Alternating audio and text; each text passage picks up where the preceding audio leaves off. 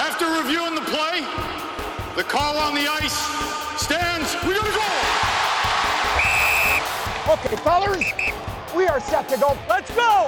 We are kicking. Watch the blue! Yeah, there we go. Yeah, baby. Number 47 for Boston. Both guys, 5 minutes each for fighting! Please moving! Please moving! Play the play! You're not getting me to say I made a mistake. I think I'm bang on then. I'm bang on! Okay, gentlemen, play ball. Watch it here. Good checking, guys. And good play. Summer hockey season continues in the National Hockey League and on the Scouting the Refs podcast. We are well into the second round of the NHL Stanley Cup playoffs for the 2019-2020 season. And boy, oh boy, Josh, has the league provided us a bounty of game situations that we can dive into this week. You know, the playoffs always bring that extra visibility, those greater numbers of eyes onto what's happening in each game, and each one has proven worthy to test the NHL rulebook. The Scouting the Refs podcast is powered by Team Stripes. Check them out online for officiating equipment, training tools, apparel, whatever it is you need. Check out their website, goteamstripes.com. Follow us on our social media channels. To get to Josh, it's, of course, at Scouting the Refs on Twitter and Instagram. You can follow me on Twitter and Instagram at Todd Lewis Sports. On this week's edition, high sticks are not allowed, whether it comes to goals, passes, or smacking your opponent in the head. And everyone's favorite topic, and in fact, I think we've got a few different situations on this one, the offside challenge. Some upheld, some overturned. Do we really think that the plane of the blue line is going to solve all these issues? It's not. It's gonna change the issues. But it's funny, even the ones that we saw this week, very few things would have been different if we were going by the plane instead of the ice surface. Oh, good. That'll clear it up nicely. I should also remind you that you can send us your personal questions. Hey, ref, at scoutingtherefs.com. You know what? I said that wrong because we're not looking for personal questions. We're looking for your officiating questions. But if you personally have a question, you can send it to us. Does that make it clear? I'm on board with that one. Perfectly clear. It must be the summer heat and humidity that's getting to be. Okay, first, before we dive into it, a big shout out to our friend Andy Hudson and the Missouri Ice Hockey Officials Association. Their most recent live event featured Josh Smith from Scouting the Refs. Nice work. I watched it. It was terrific. I'm sorry I couldn't watch it live and send you guys a question, but I think you did a really nice job, and it was a fun conversation. Thanks. It definitely was. You know, nice of Andy to invite me to come on, and always fun to talk stripes and talk hockey and get quizzed on some things that I didn't see coming. So it was good to have him keep me on my toes, and you know, always nice to discuss what's going on out there and the site and what we're doing and how we can grow. So some great questions on that interview as well. So, you know, nice to hear that feedback from fans, officials, and things to hear, you know, what they'd like to see on the site. So it's always good to have that opportunity. It helps grow new officials and helps them to develop and build the fraternity, because it is something that we're going to need much more support with moving forward. And Andy, we should promise you as well that this podcast will probably be in around the same length as usual, so we will not extend your workout for 40 or 50 minutes and torture you that way. Yeah, I loved Andy's feedback that we're right in that sweet spot, that 20 to 30 minute length podcast. It's just not too long, but plenty of information to cover. So we're doing him a solid there. Okay, now let's get into some of the stuff. And there was an awful lot of it in the series involving the Boston Bruins and the Tampa Bay Lightning. Personally, I'm loving this series, and I hope we get at least 7 games out of it. You know, if we had one of those marathon overtimes in there, that'd be cool too. But it's given us a lot of good situations to ask and discuss questions about. And it's the first offside challenge that John Cooper got upset about, and I'm really not sure why, but he had an interesting description of a sandwich in terms of how that call went for him.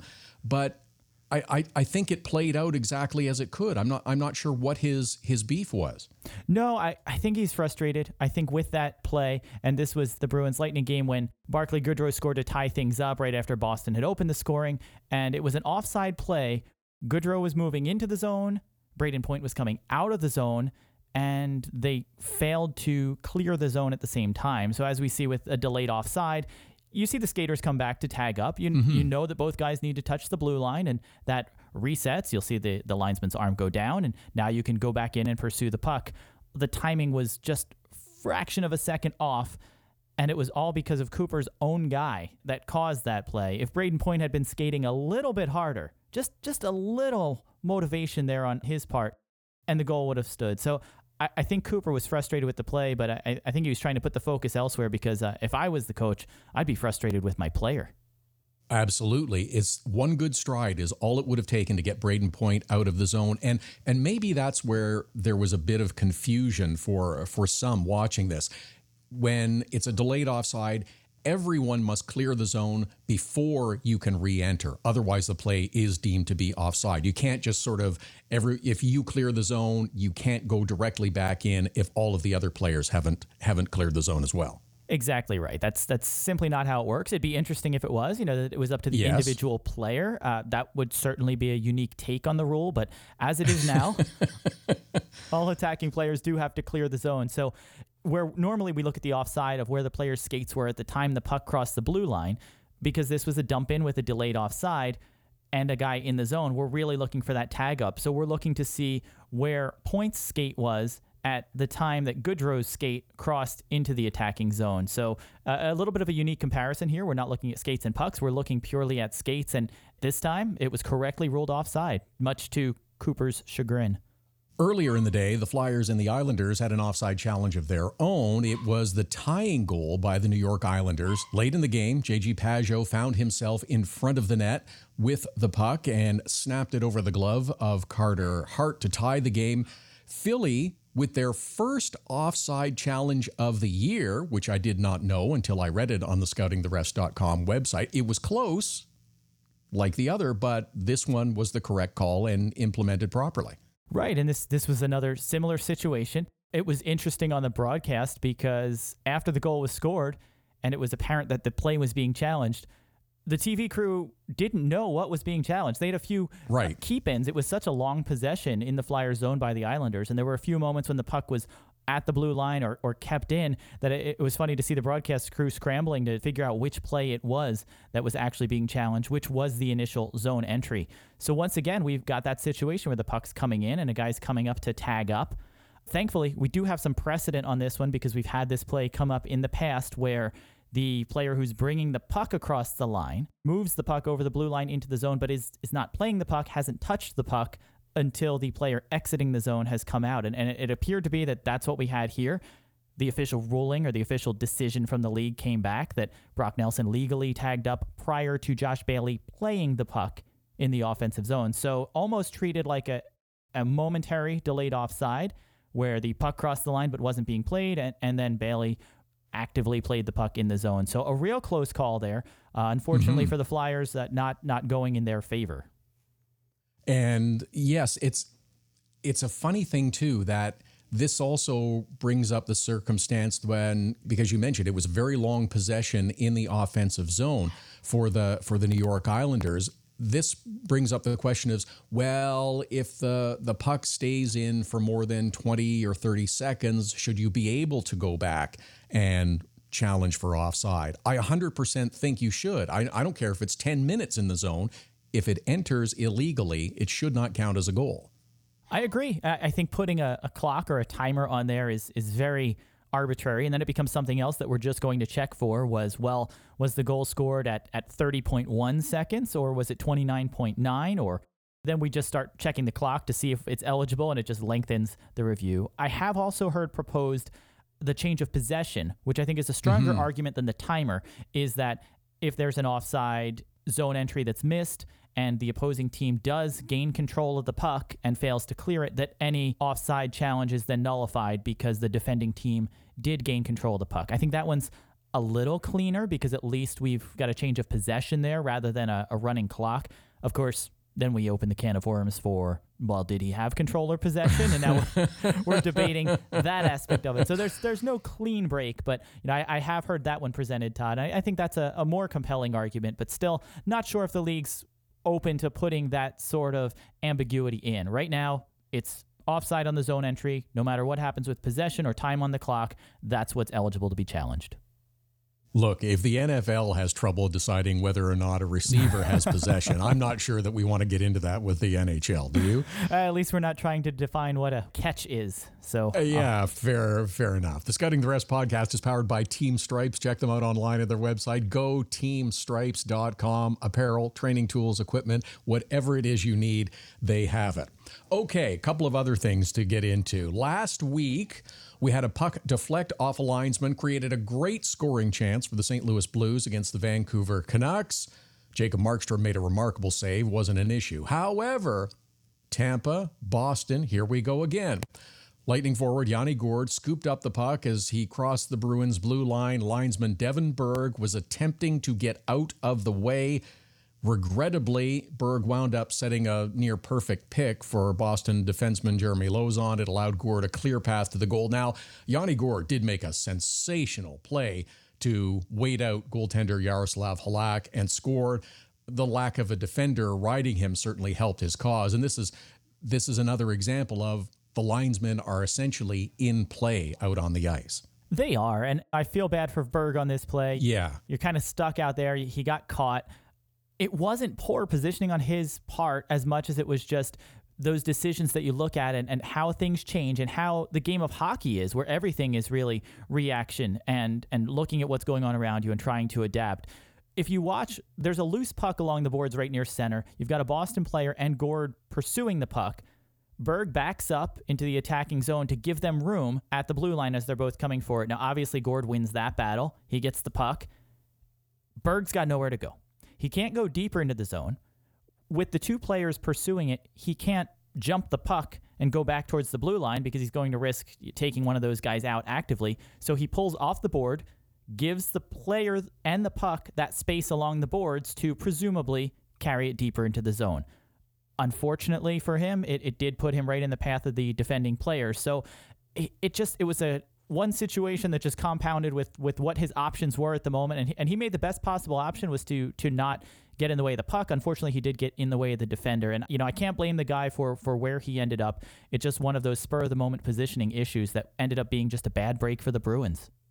No, and there are some that are critical of Devin Berg's positioning on the play because he's deeper into the zone instead of, well, you're making the call on the line. Shouldn't you be right on the blue line? And if there's going to be an issue, then it's right on the blue line. You're not in a more perilous position. That's not the case, though, because this is not the first time this situation has arisen in game action. These are professionals who know what the best options are in terms of the puck is coming this way. I should move into this position to give everyone the best opportunity for success and to make the correct call, because you've got to have both parts of that equation.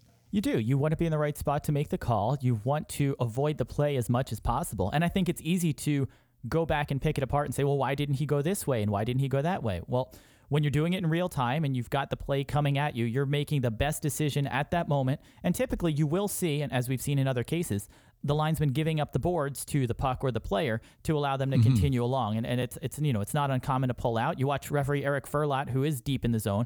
He's similarly positioned where he's away from the boards. Now he's got some more time because he's not right on top of the play, but he's got that lane to each side where if Gourde is going to carry it along the boards behind the net, Furlat's going to pull out towards center. And if he's going to cut towards center, then Furlat can back into the boards. So it's one of those spots where just time ran out on Berg's options, and unfortunately he got caught in the middle of the play. I don't know if you can hear it or not, but are you hearing my dog bark in the background? I did hear a dog back there. Okay. I just wanted to make it clear, and that if you're listening to the podcast, you're not hearing things. That is the beautiful dog Larry, 14 weeks old, that is just barking occasionally in the background. Well, I'll try and see if she can be a little bit quieter. We are very glad to have Larry on board. Oh, yes. Okay. Other stuff from the Bulls and the Bruins. Can you explain to me, how is it possible that Braden Point can score a goal at exactly the same time that Torrey Krug and Tyler Johnston are involved in a fight? You couldn't coordinate it any better, right? It was a remarkable situation. It's old time hockey, right? Fights, goals, not always at the same time, but man, if you can do it. Some amazing choreography out there on the ice to have all of that happen at once. And really, that's the kind of thing that's up to the discretion of the officials when you've got things going on. at different ends of the ice or different reasons for a stoppage. Now, certainly in this case, it comes down to situational awareness and the officials having that complete understanding of what's going on around them. It's easy to say, hey, there's a fight, let's blow the whistle, but you need to know what else is going on. And if there's an imminent scoring chance, if there's a play that's underway, you want to hold off on blowing the whistle, let that scoring chance happen, and then stop play. So that's what happened in this case. It worked out great for the Tampa Bay Lightning because the natural play continued and it wasn't impacted by the fight. Certainly, we've seen situations in the past where as soon as the gloves drop, the whistle sound and it stops things. It's usually not in the midst of a scoring chance, so nothing's lost. But if the officials didn't have that awareness and they're blowing the whistle as soon as that happens, you would have a potential missed opportunity there. So I credit the officials on this one for letting the play out. And it happened to end with a goal. Had it been a save, had it been a missed shot that didn't go in, I'm sure we would have heard the whistle shortly thereafter. But this all comes back to everyone's favorite intent to blow and understanding when the officials want to sound that whistle, when they want to stop play. And their intent was to let the offensive play continue before stopping due to the fight. So this is one of those instances. Now, if this had been a fighting mismatch, for instance, the whistle may have gone prior to Braden Point getting the shot away. It's I guess, similar to a goal coming off at one end and the play going up the ice. The referee or linesman, they don't have to blow the play dead immediately. They can wait for the chance to play out, provided, no one is in risk of injury or something like that. Exactly. And, we saw it recently with a lost skate blade for a goaltender where you're not going to blow the play dead immediately. Right. You're going to wait for an opportunity to stop play when there's not an imminent scoring chance or when the other team gains possession. So it's a judgment call in many cases. And you're right, a mismatch might be something where someone was taking advantage of another player. There was a distinct safety issue and they're stopping play immediately because they can't afford to wait it out. But in this case, I think it was the right call. And that's chalk it up to another judgment by the officials on what the appropriate response is to this situation. And this was the correct one. Torey Krug was involved in another incident very late in this game. It was a lopsided game where the Tampa Bay Lightning really fed their lunch to the Boston Bruins. And Torey Krug, after the stoppage in play, well, he was sort of sending the puck back towards the linesman to set up for a face-off after a whistle. But he did it in a rather unfriendly manner, and that was quickly the end of his night. And good for the officials for getting him out at that point. Yeah, you don't want to flip a puck at the officials. It wasn't a particularly hard shot. It was at the official on the far side of the ice, so it was not the guy who was going to be dropping the puck for the next face-off. And typically, the officials can penalize that and toss the guy if they feel it's justified for shooting a puck at an official. Now, in this case, they gave him the 10-minute misconduct. Under the NHL rulebook, 39 has a subsection that allows any player who intentionally knocks or shoots the puck out of the reach of an official who's retrieving it gets a misconduct penalty. And without further details from the league, it appears that is what Krug was booked under. If it were a little more aggressive, if they really thought he was intending to hurt the official, that would fall under Rule 40, where if you physically threaten an official by shooting a puck at or in the general direction of an official, it's an automatic 3-game suspension. Now, this didn't rise to that level. There was no game misconduct for abusive officials during the game, and you need that game misconduct to trigger the automatic suspension. This didn't escalate to that level, so I'm glad to see that they didn't go there, but they still sent the message, which I think was appropriate. And based on the coach's response on the bench, I don't think Cassidy was arguing that at the time. No, I think you're right. It was late in the game. It was just, you know what, that's kind of a petulant thing to do. Let's just knock this down. It sends a bit of a message to the rest of the players out on the ice. Look, we know what's going on. You know what's going on. Let's just finish this up and we'll move on and get on with our lives kind of thing. We don't need any of this nonsense to slow us down. That's it. And you mentioned it's a lopsided game, so the score is already frustrating. The offside call was frustrating for Krug as he got slowed down at center. So I think the officials understand where the players are coming from there, and I think the right decision was you're out of the game, go cool off a little bit, and we're just going to move forward from here.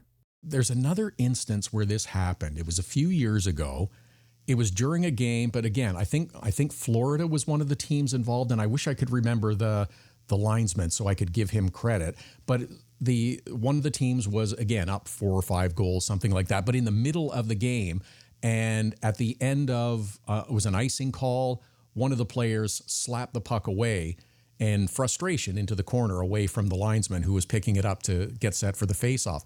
the linesman made him go get the puck and retrieve it. I loved that. It was a beautiful thing. I do remember that. I'm trying to place the official that did it. I know it was one of the veteran linesmen, and I do remember him waving to have the player go and retrieve the puck.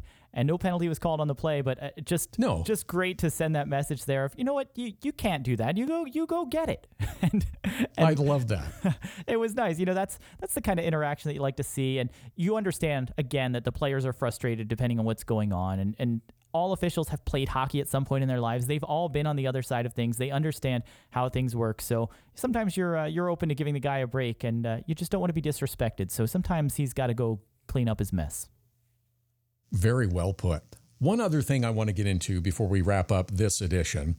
There was, again, we're really dominated by Tampa and Boston on this one, but it's not a specific call I want to ask about. But there was a penalty in the game. Nick Ritchie got dinged for a slash on Kevin Shattenkirk of the Tampa Bay Lightning. Now, Tampa, of course, scores on the power play. Between periods, I'm watching the game and I'm watching the commentator, who I refer to as the cranky curmudgeon, Brian Burke.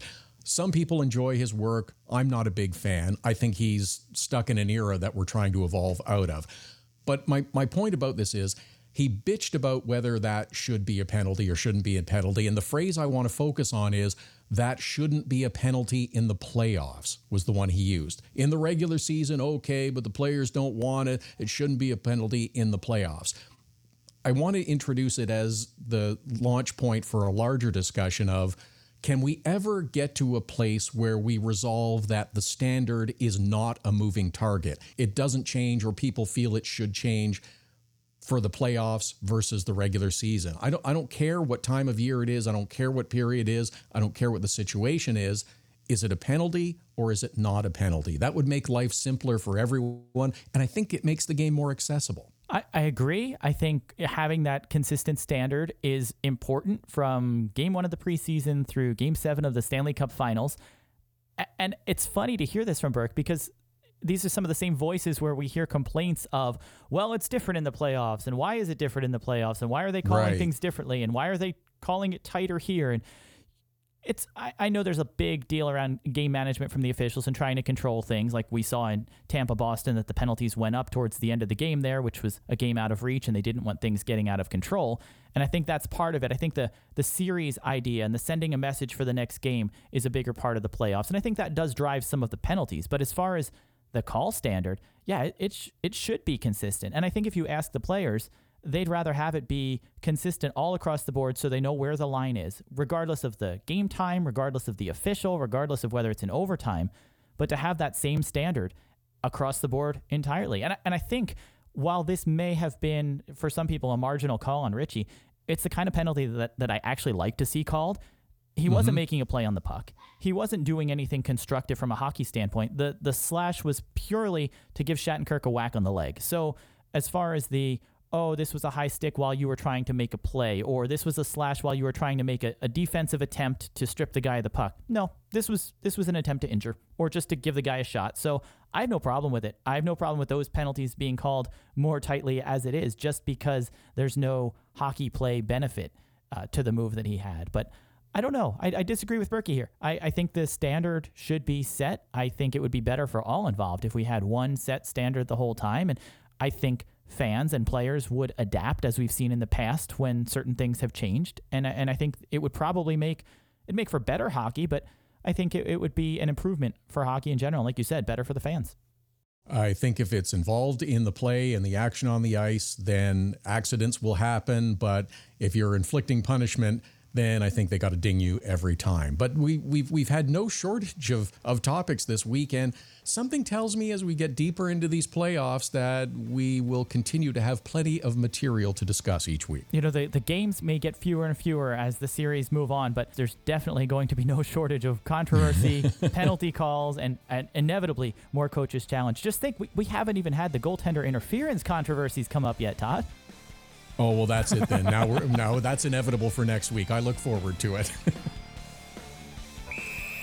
The Scouting the Refs podcast is powered by Team Stripes, your source for officiating equipment, training tools, apparel, and more. Check it out.